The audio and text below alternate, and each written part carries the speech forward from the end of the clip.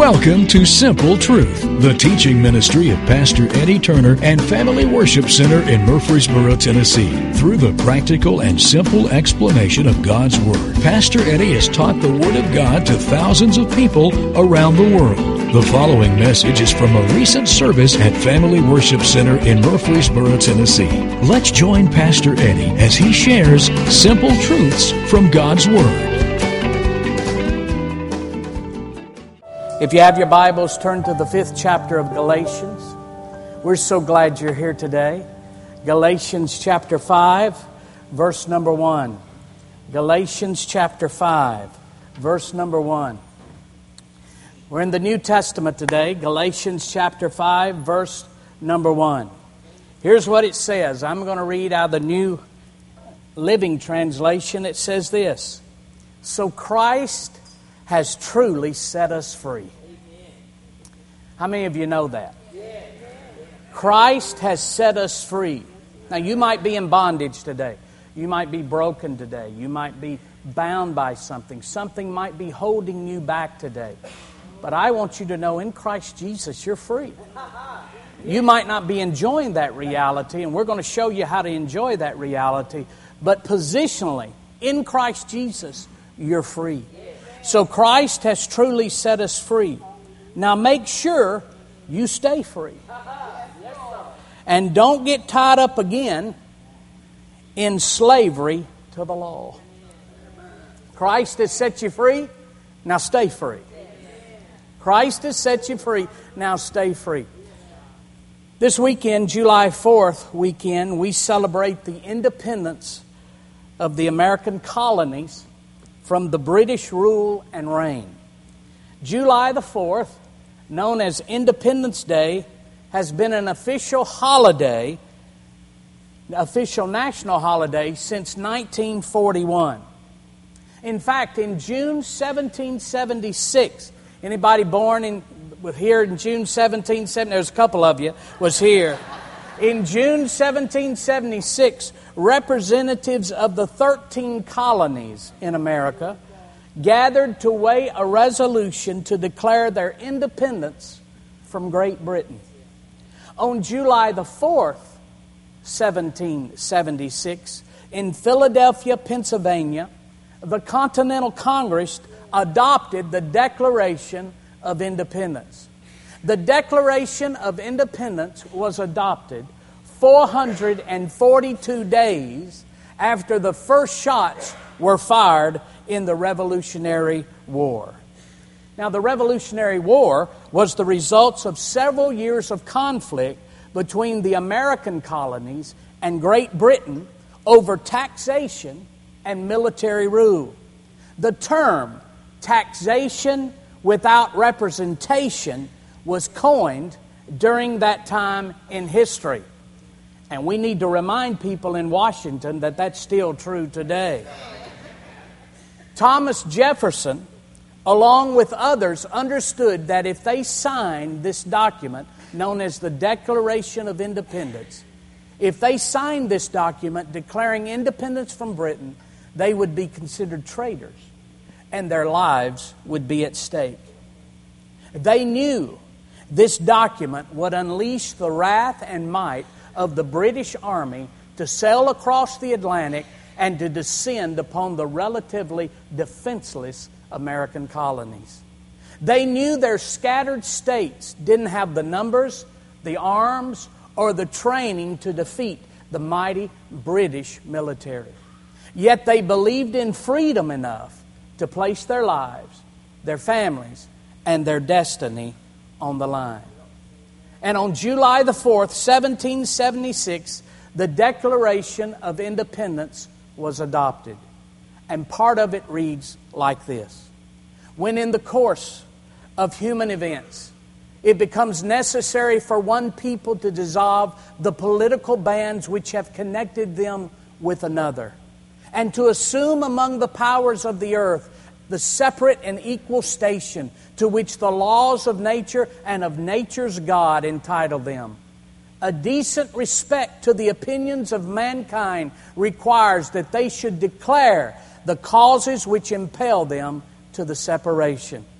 It goes on to say, we hold these truths to be self-evident, that all men are created equal, that they are endowed by their Creator with certain unalienable rights, that among these are life, liberty, and the pursuit of happiness.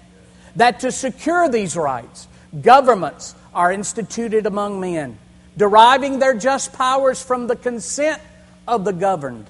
That whenever any form of government becomes destructive of these ends, it is the right of the people to alter or to abolish it, and to institute new government, laying its foundation on such principles and organizing its powers in such form as to them shall seem most likely to affect their safety and their happiness.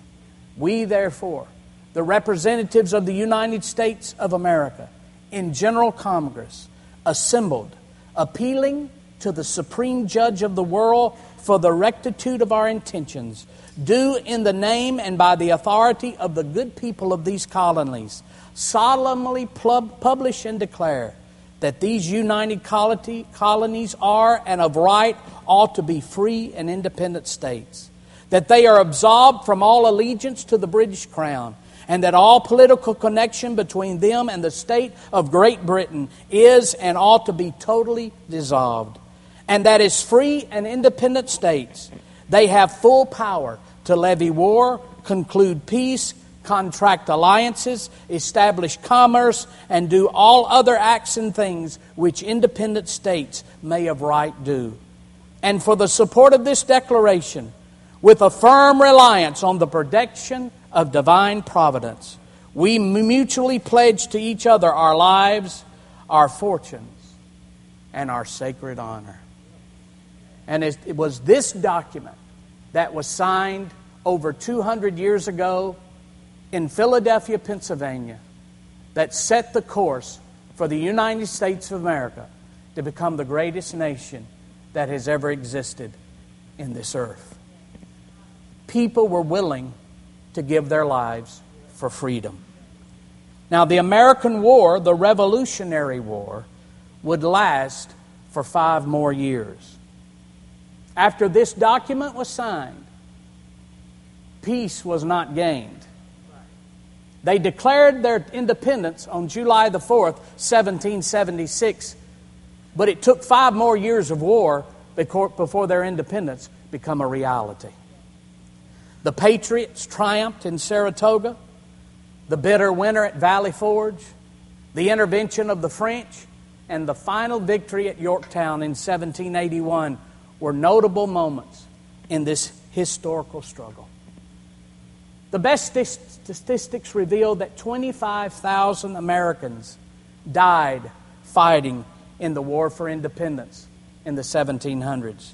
There are no statistics which can accurately detail how many Americans, men, women, boys, and girls, died of disease and starvation because of the effects of that war. In 1783, the United States and Britain entered into an agreement called the Treaty of Paris, in which the United States became a free and independent nation. Now remember this truth. Americans declared their independence on July 4th, 1776. But the war for independence and freedom lasted for 5 more years after their bold declaration. Likewise, when we accept Jesus as our Lord and Savior, at that moment we become free in Christ. We are free from sin and sin's dominion. But there is a war that must take place for us to fight to make sure our freedom is a reality.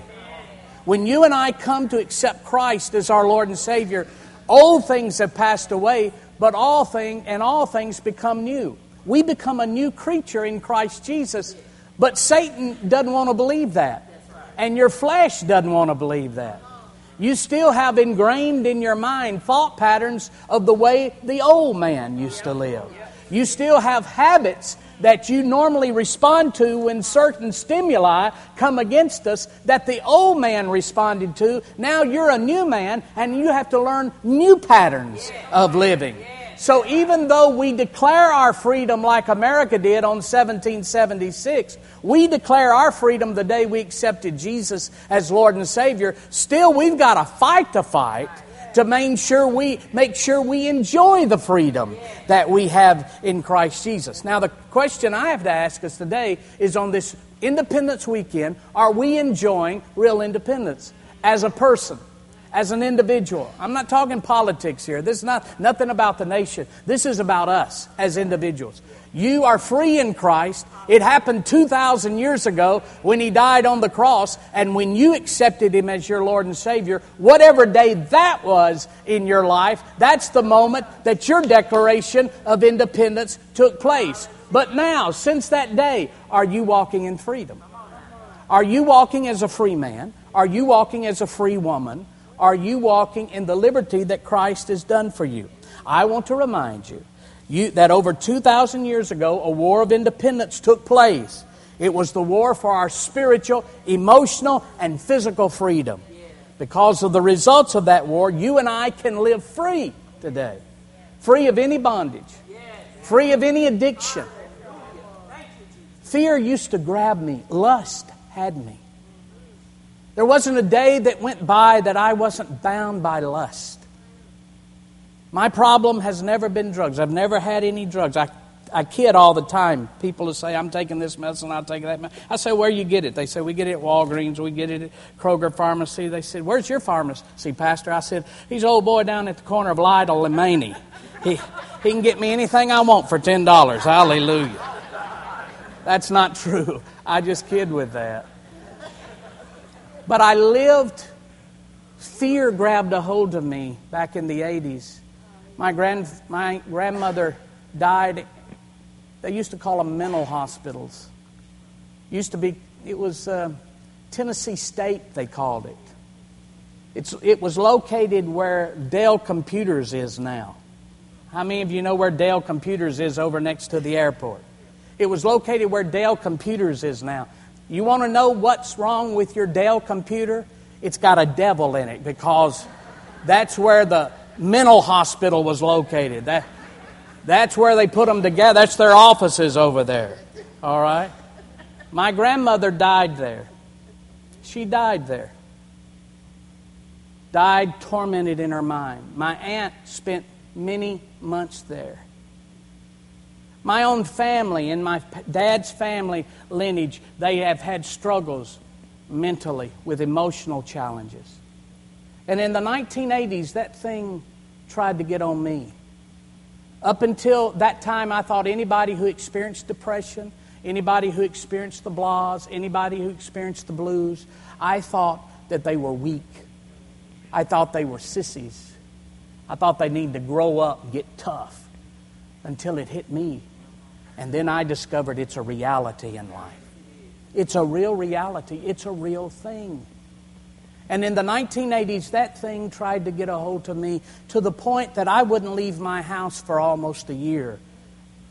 I was bound by fear, bound by anxiety. Back then, they just said you're just having a nervous breakdown. Today, they call them panic attacks, anxiety disorders, things of that nature. Back in the 80s, they just said you're having a nervous breakdown. And there wasn't all the drugs and things of that nature to help you soothe that over. Never took a drug. I just lived in fear for 1 solid year. Paranoia gripped me. And every day I would think and see myself in my mind as my grandmother. I would go to visit her in the insane asylum where they had her strapped in. I would see myself in my mind's eye that way. And I lived that way for a solid year. And then one day it dawned on me, as a Christian, I do not have to live like this. This is not the way God, this is not the reason Jesus died on the cross for me. If the same power that raised Christ from the dead could release Him from death, surely that power is still available to release me from this nervous disorder, from this anxiety disorder, from this depression, from this fear. And He did. He set me free by the power of the Lord. And every day I wake up thanking God for my independence in Christ.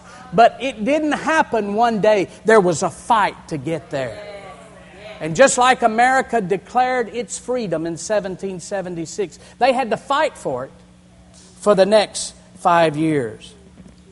I can live free from the bondages. You can live free from the bondages.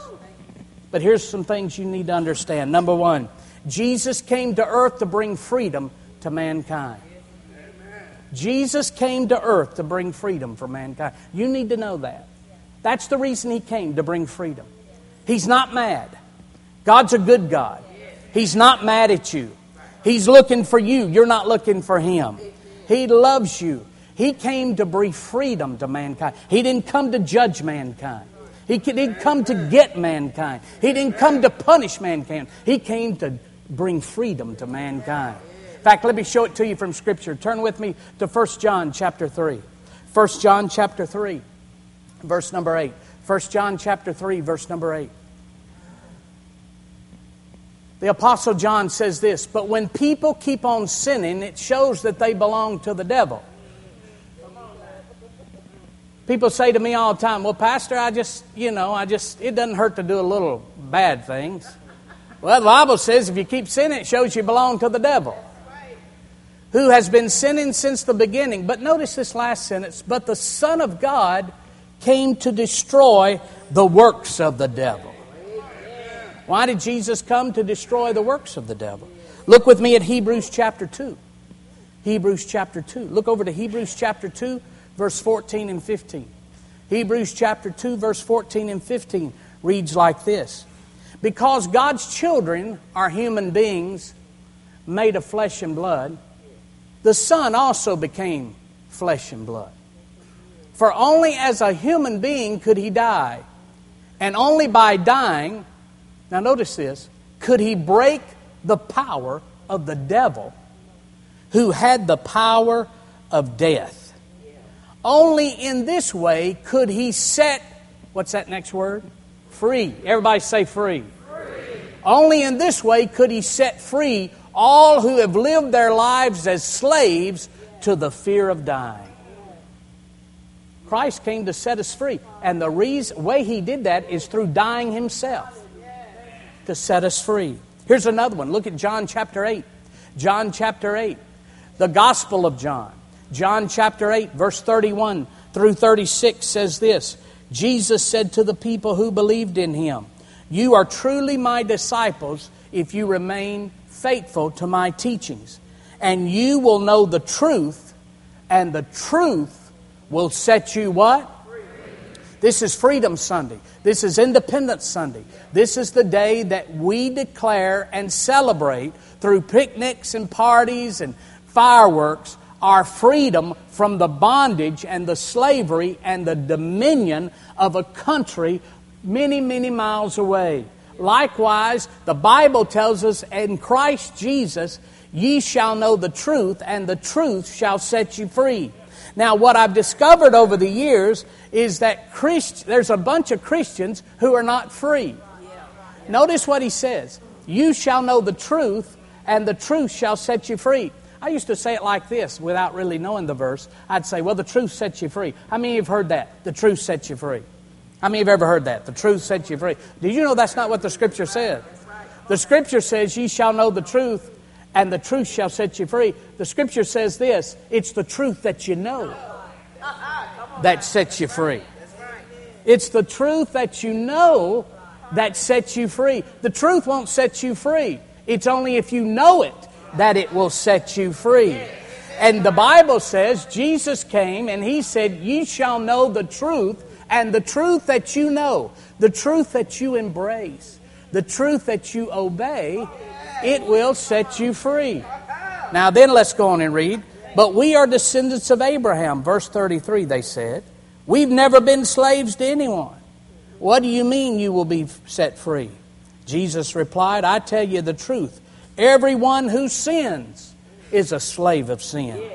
A slave is not a permanent member of the family, but a son is part of the family forever. So if the Son sets you free, You are truly free. My goodness, my goodness. As a child of God, accepting Him as my Lord and Savior, I'm a son and I have heritage rights to be free. You can be free from that smoking addiction. You can be free from that fear. You can be free from that pain medication that you've become addicted to. You can be free from that crack. You can be free from that adulterous affair.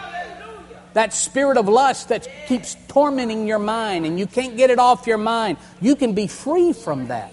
Jesus Christ came to set you free. You can be free from depression. You can be free from all sexual identity issues. You can be free to be the person that God has created you to be. This is Freedom Sunday. And you can be free. You can be free in Christ Jesus. Now the question is, well, if He came to set us free, how did He do it? It says He came to set us free. Well, then how did He set us free? Look at Romans chapter 5, verse number 12. How many brought your Bibles this morning? Romans chapter 5, verse 12. Notice what it says. When Adam sinned, sin entered the world. Adam's sin brought death. So death spread to everyone, for everyone's sin. Do you understand the progression here? He says, when Adam sinned, sin came in. And then he said, sin spread to everybody. Adam and Eve were the first people. There was no sin in the garden. There was no sickness, no disease in the garden. All of a sudden, Adam opened the door, sin came in. And when sin came in, everybody now who comes to planet Earth gets infected with sin. That's exactly what he says. Now pick it up, go down a couple of verses to verse 14. Still everyone died from the time of Adam to the time of Moses. Romans chapter 5, verse 14. Even those who did not disobey an explicit commandment of God as Adam did. What's he saying? He says everybody now is affected by sin, even though they didn't disobey like Adam disobeyed. Because you're part of the human family, sin got on you. Okay? Now Adam is a symbol, a representation of Christ who was yet to come. But there's a great difference between Adam's sin and God's gracious gift. For the sin of this one man, Adam, brought death to many. But even greater is God's wonderful grace and His gift of forgiveness to many through this other man, Jesus Christ. Verse 16. And the result of God's gracious gift is very different from the result of one man's sin. For Adam's sin led to condemnation, but God's free gift leads to our being made right with God, even though we are guilty of many sins. For the sin of this one man, Adam, caused death to rule over many. But even greater is God's wonderful grace and His gift of righteousness. For all who receive it will live in triumph over sin and death through this one man, Jesus Christ. Verse 18. Yes, Adam's one sin brings condemnation for everyone. But Christ's one act of righteousness brings a right relationship with God and a new life for everyone. Because one person disobeyed God, many became sinners. But because one person obeyed God, many will be made righteous.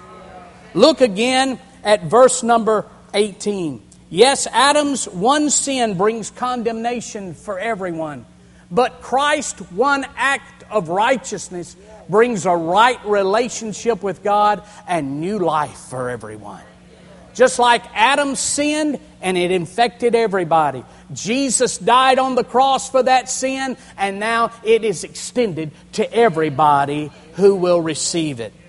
Because of Christ's work on the cross and His resurrection from the dead, sin's power over us has been broken. Sin's power over you has been broken. You might not feel it. You might not feel like it's power. You might feel bound.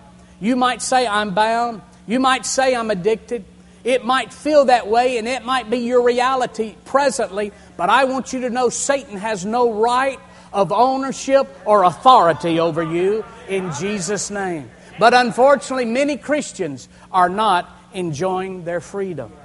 That's why Galatians chapter 5 verse 1 says this. So Christ has truly set us free.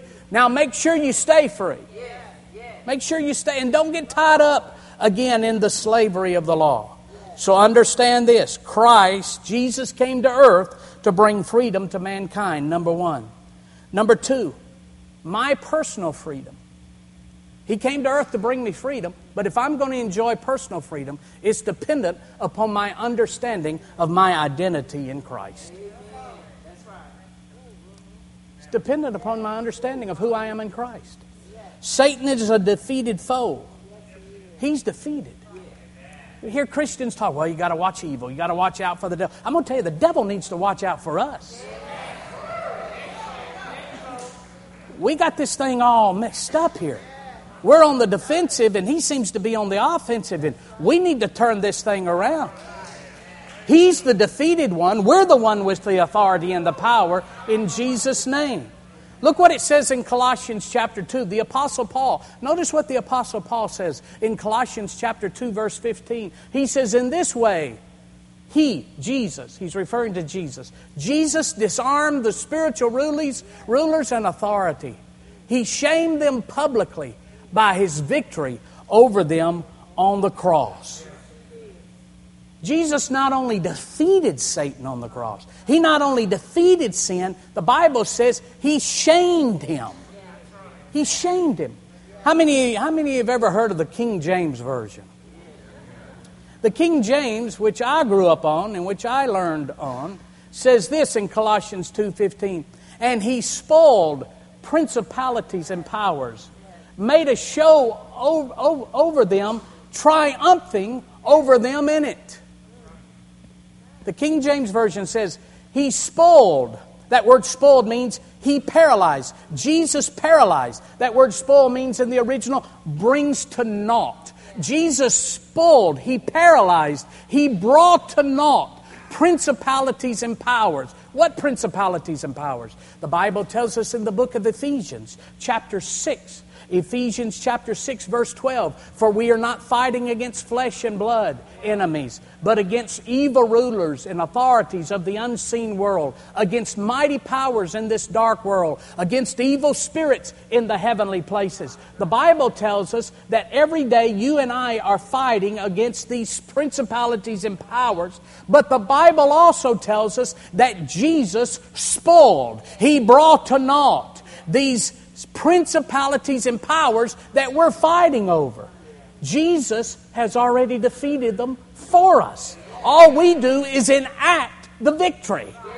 We just act like we got victory. We act like we're on the winning side. Some of us act like we're on the defeated side. We need to remind the devil every day, you're under my feet. My Father defeated you, and I'm His Son, and I enjoy the victory with Him. He spoiled principalities and powers. He paralyzed them. He brought to naught. The Bible says He spoiled principalities and powers, triumphing over them in it.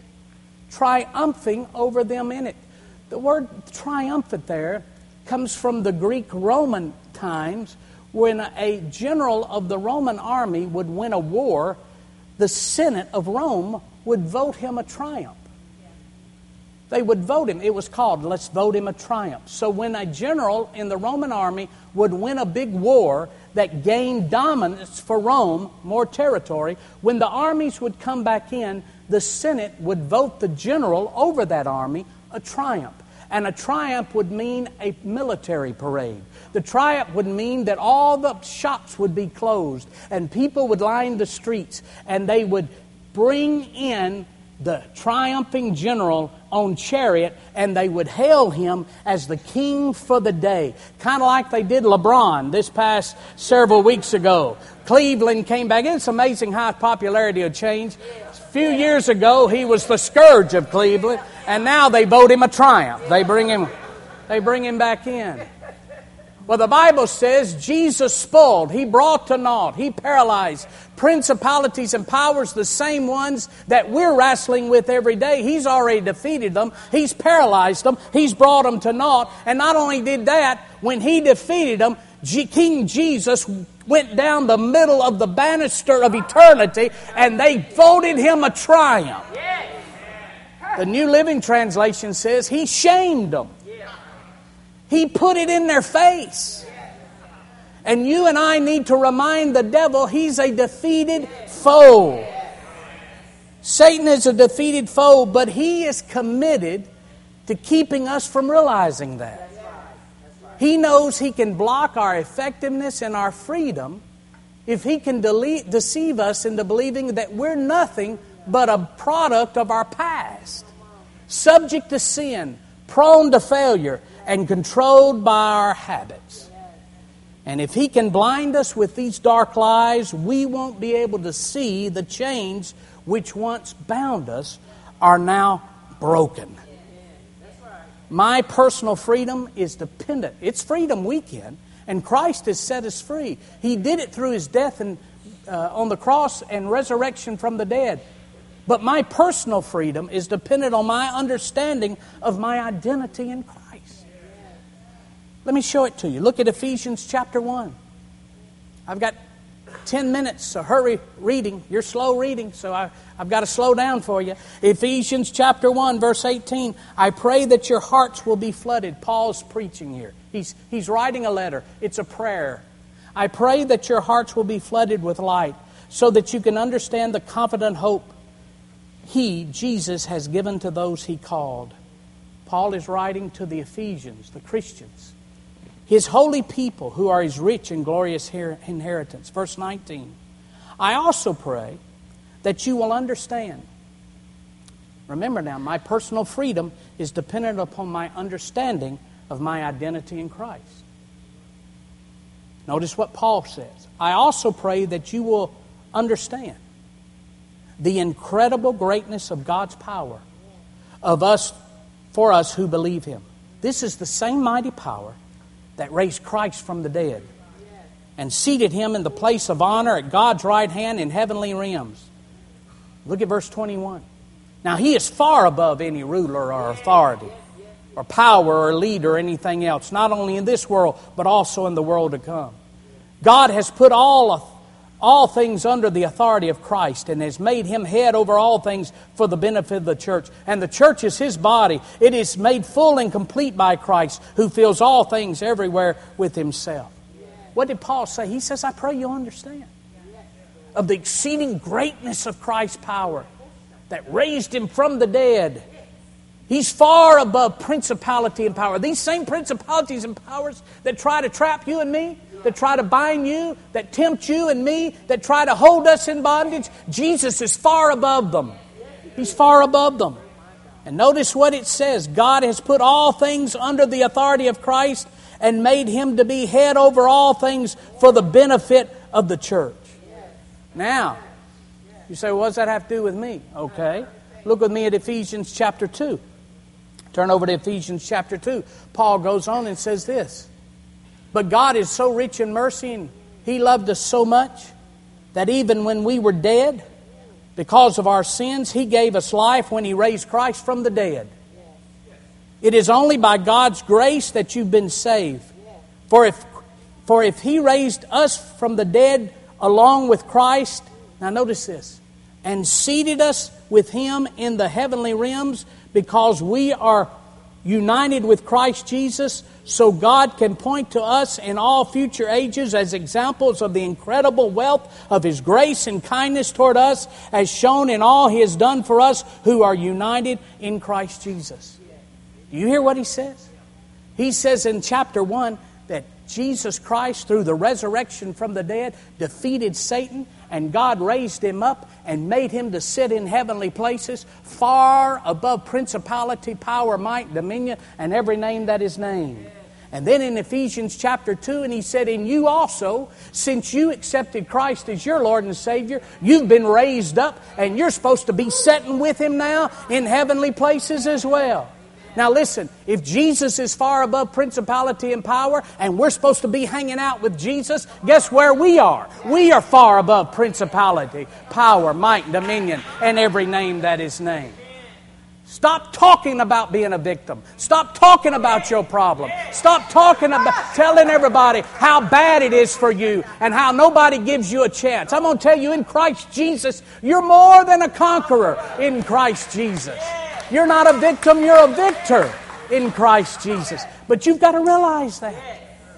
You've got to come to an understanding of your identity in Christ Jesus. We are free in Christ, but if the devil can deceive us into thinking we're not, we won't experience the freedom of our inheritance. Nothing is more foundational to your freedom from Satan's bondage than understanding and affirming what God has done for you in Christ and who you are as a result. People say, I'm an old sinner saved by grace. The Gaithers sing that. I love the Gaithers, but he got it wrong on that one. You're not a sinner saved by grace. You were a sinner. Grace touched you, and now you're a saint. All right? We're not... The New Testament... Paul doesn't call those people sinners. He calls them saints. You're the righteousness of God in Christ Jesus. So number one, realize that Jesus Christ came. Jesus came. He came to earth to bring freedom to mankind. The way He does it is through His death, burial, and resurrection.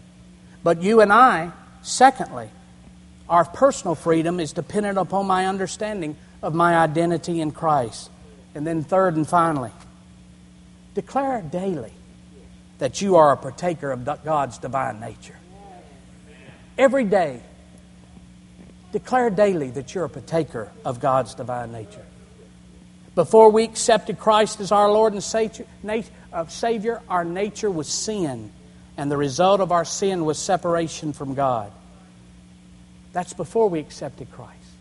But after you accepted Christ, listen to this. Ephesians chapter 2, verse 1. Once you were dead because of your disobedience and your many sins.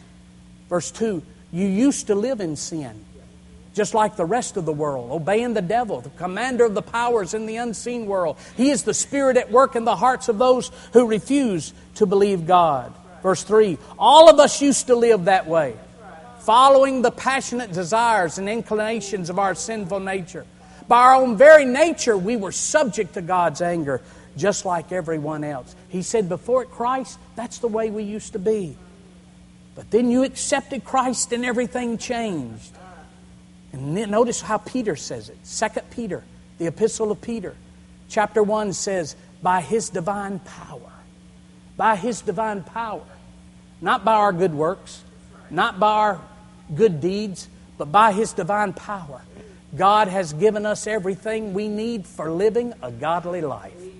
We have received all of this by coming to know Him, the one who called us to Himself by means of His marvelous glory and excellence. And because of His glory and excellence, He has given us great and precious promises.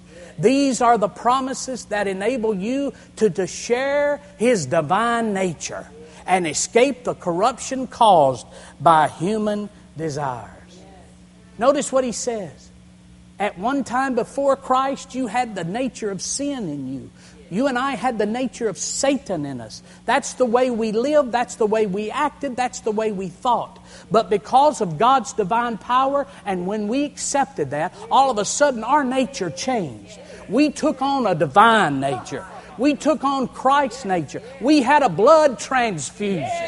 Jesus came to live inside of us. And the Bible says now He's given us exceeding great and precious promises, which is the Word of God, that by these we can become a partaker of the divine nature. You are a partaker. Every day declare, I'm a partaker of the divine nature. Jesus lives inside of me. The greater one lives inside of me. He's inside of me every single day. 2 Corinthians 5:17 says it this way. This means that anyone who belongs to Christ has become a new person. The old life is gone. A new life has begun. Well, Pastor, I don't feel like a new creature. I don't feel like I have a divine nature. I still have those old feelings and I still have those old urges.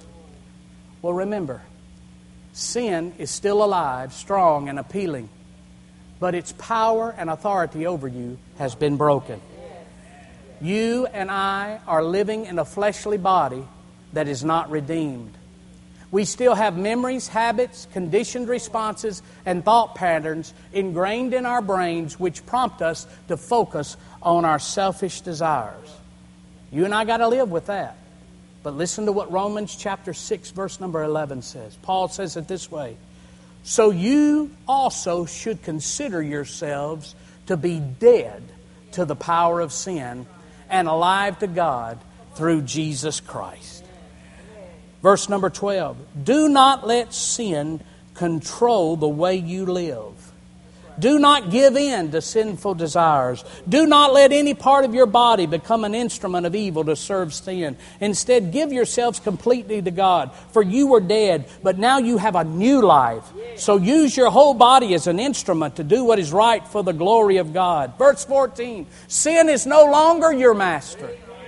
For you no longer live under the requirements of the law. Instead, you live under the freedom of God's grace. He says, consider yourself free. Consider. You say, well, I don't feel like it. It doesn't make any difference how you feel. Just consider yourself free. I'm free. I'm free. Some days I don't feel good enough to be this beautiful blonde's husband. But I'm her husband, bless God, and I'm going to take advantage of it.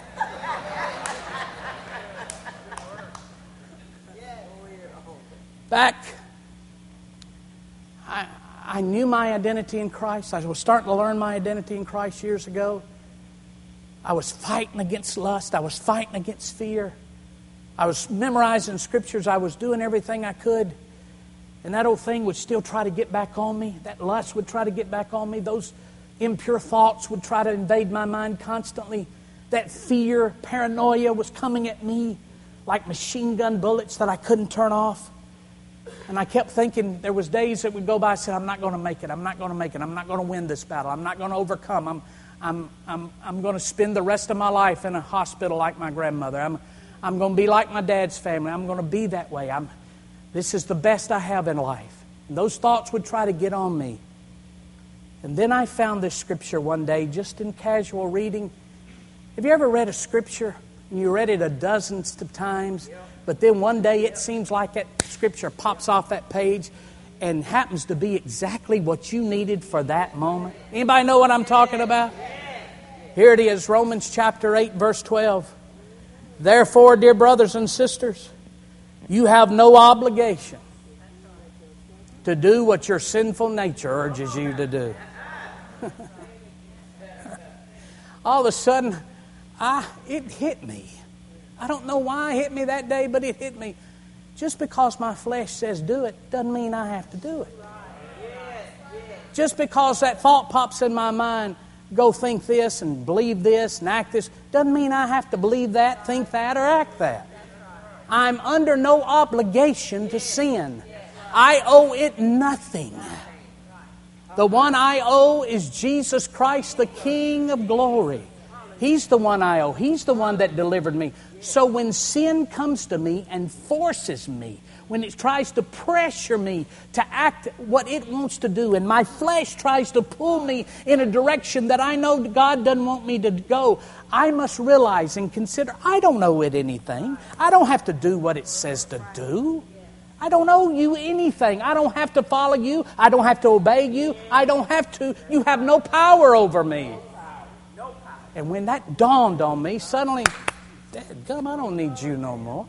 See, here's where most of us live as Christians. Most of us love Jesus. We want to go to heaven. We want to live right. But we got this sin thing on us all the time. And it's constantly nipping at us. Paul said it this way: the things I don't want to do, I do. The things I want to do, I don't do. It's always nipping at you. It's always harassing you. It's always, and here's how we are as Christians. We're constantly trying to push it off. We're constantly getting this off, and we'll have a good day of victory, and we'll overcome, and we'll make some good choices, and we feel good about ourselves. But guess what? The next day, here it comes, and we're trying to push it off. So our whole Christian existence, we're trying to overcome something. We're trying to push something off. And then when you realize, if you'll ever come to the understanding that I am over that thing. What am I thinking? Pushing it off. I'm bearing down on it. It's underneath me. This thing, the way I've got this thing pictured is sin is up here pushing me down. But that's really not the way it is. The truth of the matter is I'm on top of it. Sin's on top of me. It's underneath my feet. And I'm just stepping on it. I'm not trying to push something down. I'm just stepping on it with my feet. And if you can get that picture in your mind, that you're too good to sin. You say, now don't get lifted up in pride. I'm going to tell you, some of you need a little pride. You've been living under the footprint of the devil so long, and your esteem is so low, you can't pick yourself up. I'm going to tell you, you are a child of the Most High God.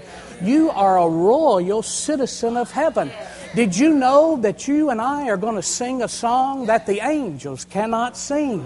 We're going to enjoy the freedom of heaven and the riches of transformation, and the angels themselves have never been able to experience that. We have authority over principalities and powers and devils and demons. Jesus says, the authority that I have given unto you. Now go into all the world and preach the gospel. You are something special. And once you realize that your good Father has blessed you with a good gift and given you a good nature, and once you realize that, you will start to be an overcomer in Christ Jesus. And then you can start to really enjoy your freedom on this Independence Sunday. Thank you for listening to The Simple Truth with Pastor Eddie Turner. Please join us at Family Worship Center, 3045 Memorial Boulevard, Murfreesboro, Tennessee, when you are in the Middle Tennessee area. You can also learn more about FWC at our website, www.familywc.com. Thank you again for listening to The Simple Truth.